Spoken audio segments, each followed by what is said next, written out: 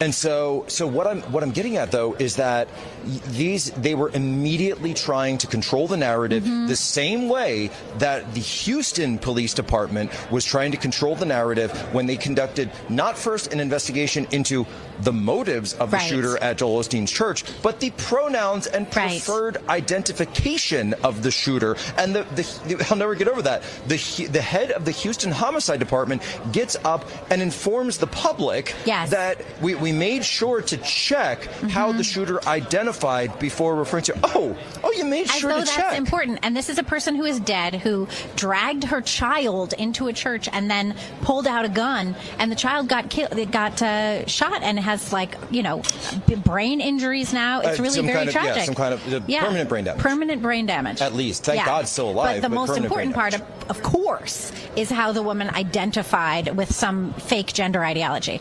It's absolutely absurd. Right. And we see that over and over again. So you but got as a soon mayor as you have the situation in Kansas City who's saying, we can't, we have to think of the sensitivities of the thugs. Yes, that's right. The thugs who shot up a crowd of children, a dozen children. Yeah, you can't and even be anything this is the else same if that's left, what you're doing. by the way, that will immediately turn around and say we need to ban guns to protect the lives of children. I say, excuse me. Yes. If someone had told her, if Jill had told that she was transgender. So she used that word to describe her. Yes. Yeah. And she didn't even know till this just happened with her being a teacher. I hadn't said anything to anybody. I had an inkling something was weird, and the only way that I knew, I first knew when the mailman came to me.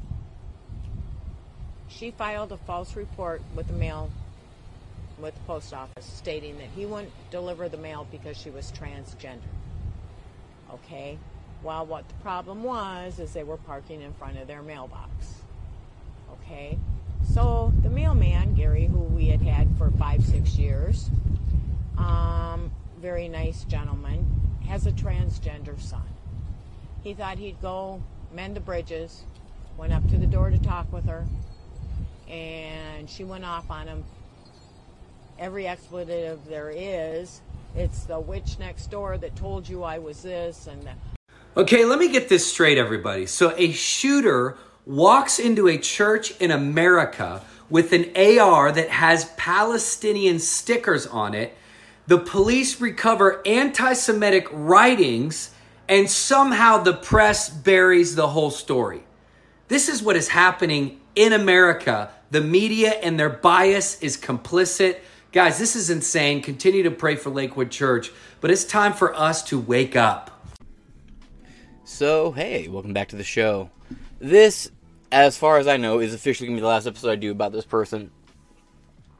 Mainly because this is something that's been on my mind. What's with the kid? Now, mainly, what we're going to be diving into is the condition of the child. And we have 2 articles to get into. One of them is more or less just a video we're going to watch.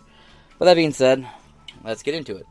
Joel Osteen church shooter showed no attachment to son who is clinging to life after being shot during an attempted massacre. Quote, she had a particular kind of schizophrenia that caused her to become violent. Wally Carranza said. My apologies. By Hannah Nightingale. Actually one of postmillennials' best. Neighbors and family members are revealing how... I'm just going to keep saying how I've been saying it. How Ganesh Morno, who was shot by 2 off-duty cops after opening fire in Joel Osteen's Houston church on Sunday, threatening them and called the 7-year-old son, who was in critical condition, the boy. And that's right, never actually revealed or gave him a real fucking name, just the boy. I mean, he had a real name, but they just called him the boy. According to Fox 26, divorce records from Montgomery County stated that Morno's ex-husband is a registered sex offender, and that the 7-year-old is special needs. The divorce records also said Morno, quote, demonstrates no attachment to the child, and calls him the boy instead of using his name. Morno was also said to not, quote, make eye contact with him. Child Protective Service, well, that's going to be pretty easy. Anybody in the court would probably argue, well, she might be autistic. And while we respond with, because, you know, I don't like the fact that being autistic has become this kind of weird, quirky personality trait thing that everyone says they have and is. Now, I'll still say I'm kind of autistic, but I'm saying it in like the shitpost kind of way. There are a lot of people who claim to be autistic that are not at all in the fucking slightest autistic. They just claim to be. So, it's weird. But the courts would probably have argued, well, that's just what autistic people do. They just don't make eye contact with people. I can see that being argued that in the court. Unfortunately. But it doesn't seem the courts were willing to do much anyway. Continuing on. The boy using eye contact with him. Quote, continuing on. Child Protective Services investigated the family several times. Morno, quote, has a history of erratic, paranoid, stalking behavior and was diagnosed as exhibiting Munchausen by proxy. Oh, this poor kid's pandemic years must have been shit. The document stated, noting that Morno stored a loaded gun in the diaper bag of the then 3-year-old. I necessarily don't care that much. That's not a big deal for me. I mean, in hindsight, with what we know happened, sure. But I think pregnant women and women with children especially should be carrying. And if you keep one on your person and one in the diaper bag, okay, good for you. Diaper bag gets stolen, well, you know, guns get stolen all the time. We have means and ways for that. Child Protective Services investigated the family. I already read all that. 10 has a paranoid 3-year-old. Morno and the son lived in a $247,000 4-bedroom house in Conroe. Wow. According to Daily Mail, where neighbors said they were regularly menaced by Morno.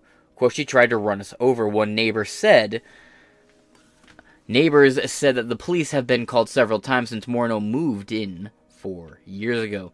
Quote, her way of intimidation was to bring a gun case out and crossbows. She'd come out and have her gun cases. Do Hail Hitler, flip you off, and call you the B word. Or something. It was something every day, another neighbor said. Morno's ex-husband, Enrique Carnaza, claimed that Morno was diagnosed with schizophrenia during their divorce in 2022, and that Morno became abusive soon after they married.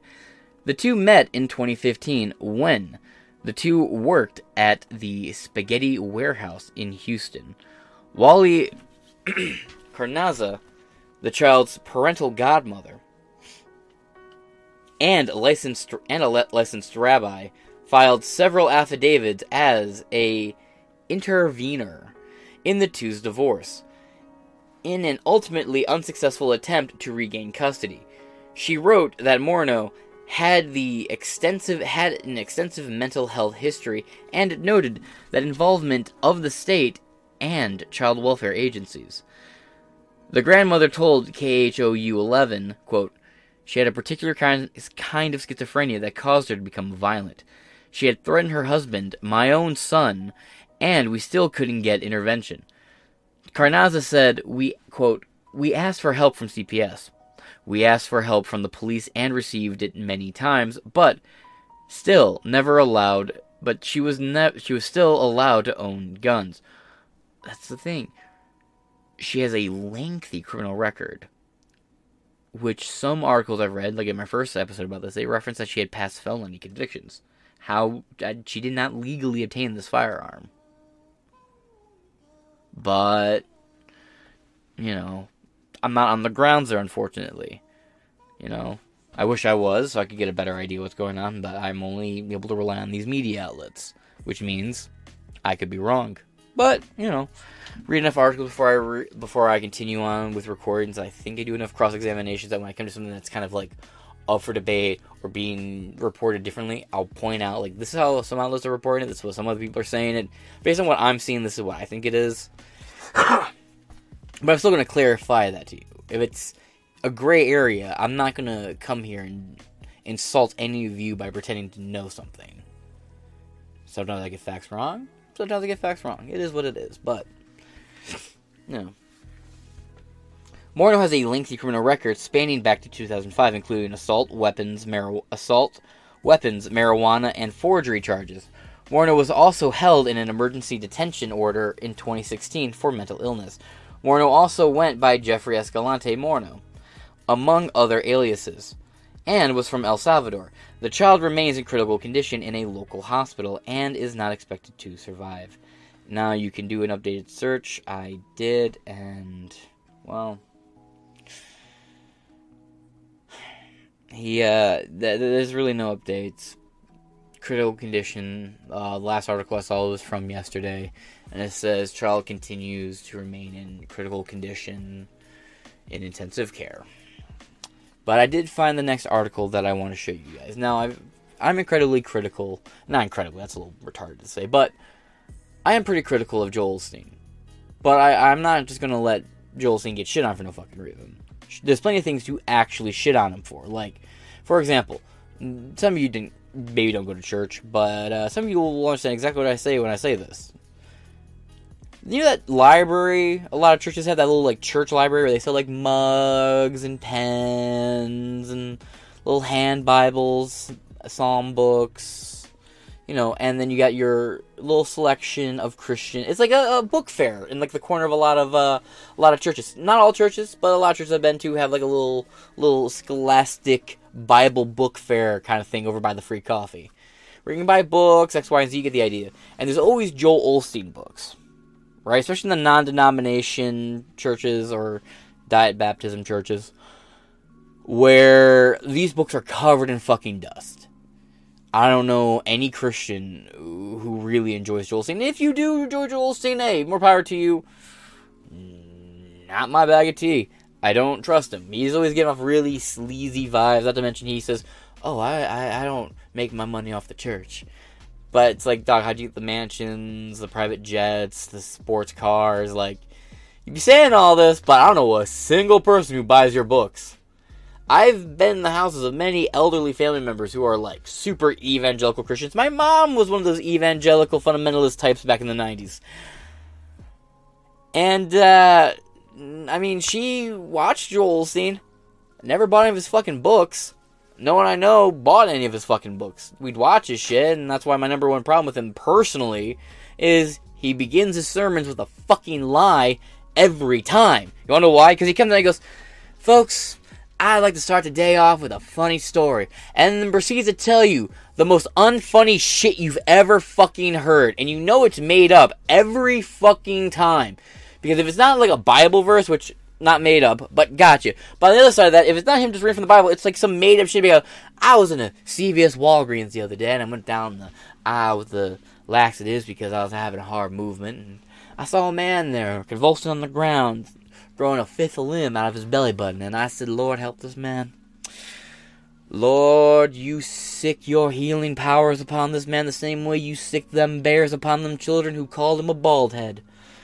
And you take that cancer away from him, oh Lord, you take away that growing hand from his belly button." And folks, you won't believe it, the arm crawled away, dissolved into just a hand, and that hand got adopted by the Addams family, and that's where it came from. Lord, hallelujah, amen. Let me get a high amen, amen. That's my funny little story for today. And that made-up story is funnier than any of the actual 40 stories he claims to tell you. Alright? I don't like Joel Osteen. I don't like mega churches. I don't trust any of the mega churches. Not my cup of tea. Now, people give him shit about the whole, like, when the floods came through. He literally wasn't allowed to do anything with that. People say, well, it's because he's got new carpet. No, there was a construction contract going. And there was a whole, like, technically it was under reconstruction still. And the city said, this building, since it's technically under construction, because they're doing a bunch of renovations, it's not considered structurally sound to house people during the hurricanes and the floods, so Joel Osteen didn't take anybody in. Because the city told him, we'll shut down your operation if you fucking do that. Maybe I'm wrong about it. Fucking fact check me. That's your homework. So, I get it. Come at him for the way he abuses scripture. come at him for the way he misrepresents, apocalyptic scripture.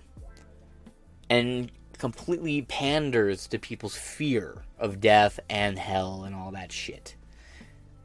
Again, Jesus' blood covered all, and if they're not really preaching that, I'm not acting like, well, my version of faith is accurate. It's just, it's kind of, he died for our sins, so you're preaching this whole, we're going to hellfire nonsense, and it's just, you're not getting me with it, dog. But, Joel Osteen did something good. His church is reopened to the public, people are back in the seats, and I thought it was heartwarming. So I will proceed to give the devil his dues. Joel Osteen prays for 7-year-old shot at LakeWood Church in first Sunday service since shooting. On February 11th, a shooting rang out at Joel Osteen's LakeWood Church in Houston. I saw this. I thought it warmed my heart. Of course, people are going to say, well, it's just, it's PR, and I know. But I don't care. We live in a world where people rush to get revenge, rush to get the last word in edgewise. I'm guilty of this too. I'm in an argument with somebody, and I feel like I've been disrespected the whole time. I'm not going to let the argument just end with a peaceful resolution. I'm going to be a cunt. And at the end of the day, I'll go home, and I'll take a shower, and I'll think, man, I should really just let it go. I didn't need to go that hard. But in the moment, I'm not going to care. I'm going to be as hard and as blunt and as crude and crass as I fucking want to be. It's nice to see somebody not doing that. This is a tragedy. People died. Let's pray for them. People give me shit. You can go back to my Dylan Mulvaney videos. Look in the comments. There are people who are kind of annoyed or arguing about the validity of praying for Dylan Mulvaney. I'm not harping on the whole God-wad stuff, but, I don't like Joel Osteen. But when he actually does something Christianly, and that's positive, I'll give it to him. This was a genuinely good deed. So let's just sit back and enjoy. I'll shut the fuck up and quit moral fagging. Next tonight, the first Sunday service at a Texas megachurch after a deadly shooting there. Pastor Joel Osteen told parishioners that today's services were a time for healing. Last Sunday, a woman opened fire during afternoon service as she died on the scene. What we're learning tonight about the shooter. Here's ABC's Jacqueline Lee. Tonight, LakeWood megachurch in Houston back open. Fear is not going to win. Faith is going to win. We are going to move forward and see the goodness of God. Resuming services a week after a shooter entered the facility with her 7-year-old son at her side, opening fire with an AR-15. The suspect, 36-year-old Genesee Moreno, killed in the exchange of gunfire. Her son shot in the head and still in critical condition. During today's service, Pastor Joel Osteen becoming emotional. Lord, I pray for her family. Lord, I know she was troubled in her mind. And Lord, I know her family's hurting. The Houston chief of police holding a press conference after the church service asking for prayers for the 7-year-old boy. Oh, hold on. 7-year-old innocent kid. Sorry about that. The Houston chief of police holding a press conference after the church service asking for prayers for the 7-year-old boy. Little Samuel, 7-year-old innocent kid. Pray for him. Pray for his family. You may not never know the true motive. It comes as we're learning more about the shooter's past. Our affiliate, KTRK, obtaining a series of 911 calls showing Moreno had a history of disturbances with her neighbors. In one incident, asking the dispatcher if she could draw a firearm. And her husband wanted to come on my property. Is that okay if I go outside with my gun? Houston police are still investigating why Moreno opened fire and why she may have targeted LakeWood Church specifically. It's so wild to live in America and hear somebody say, "Officer, can I go outside and defend my home? Or will I be in trouble?" Oh my God.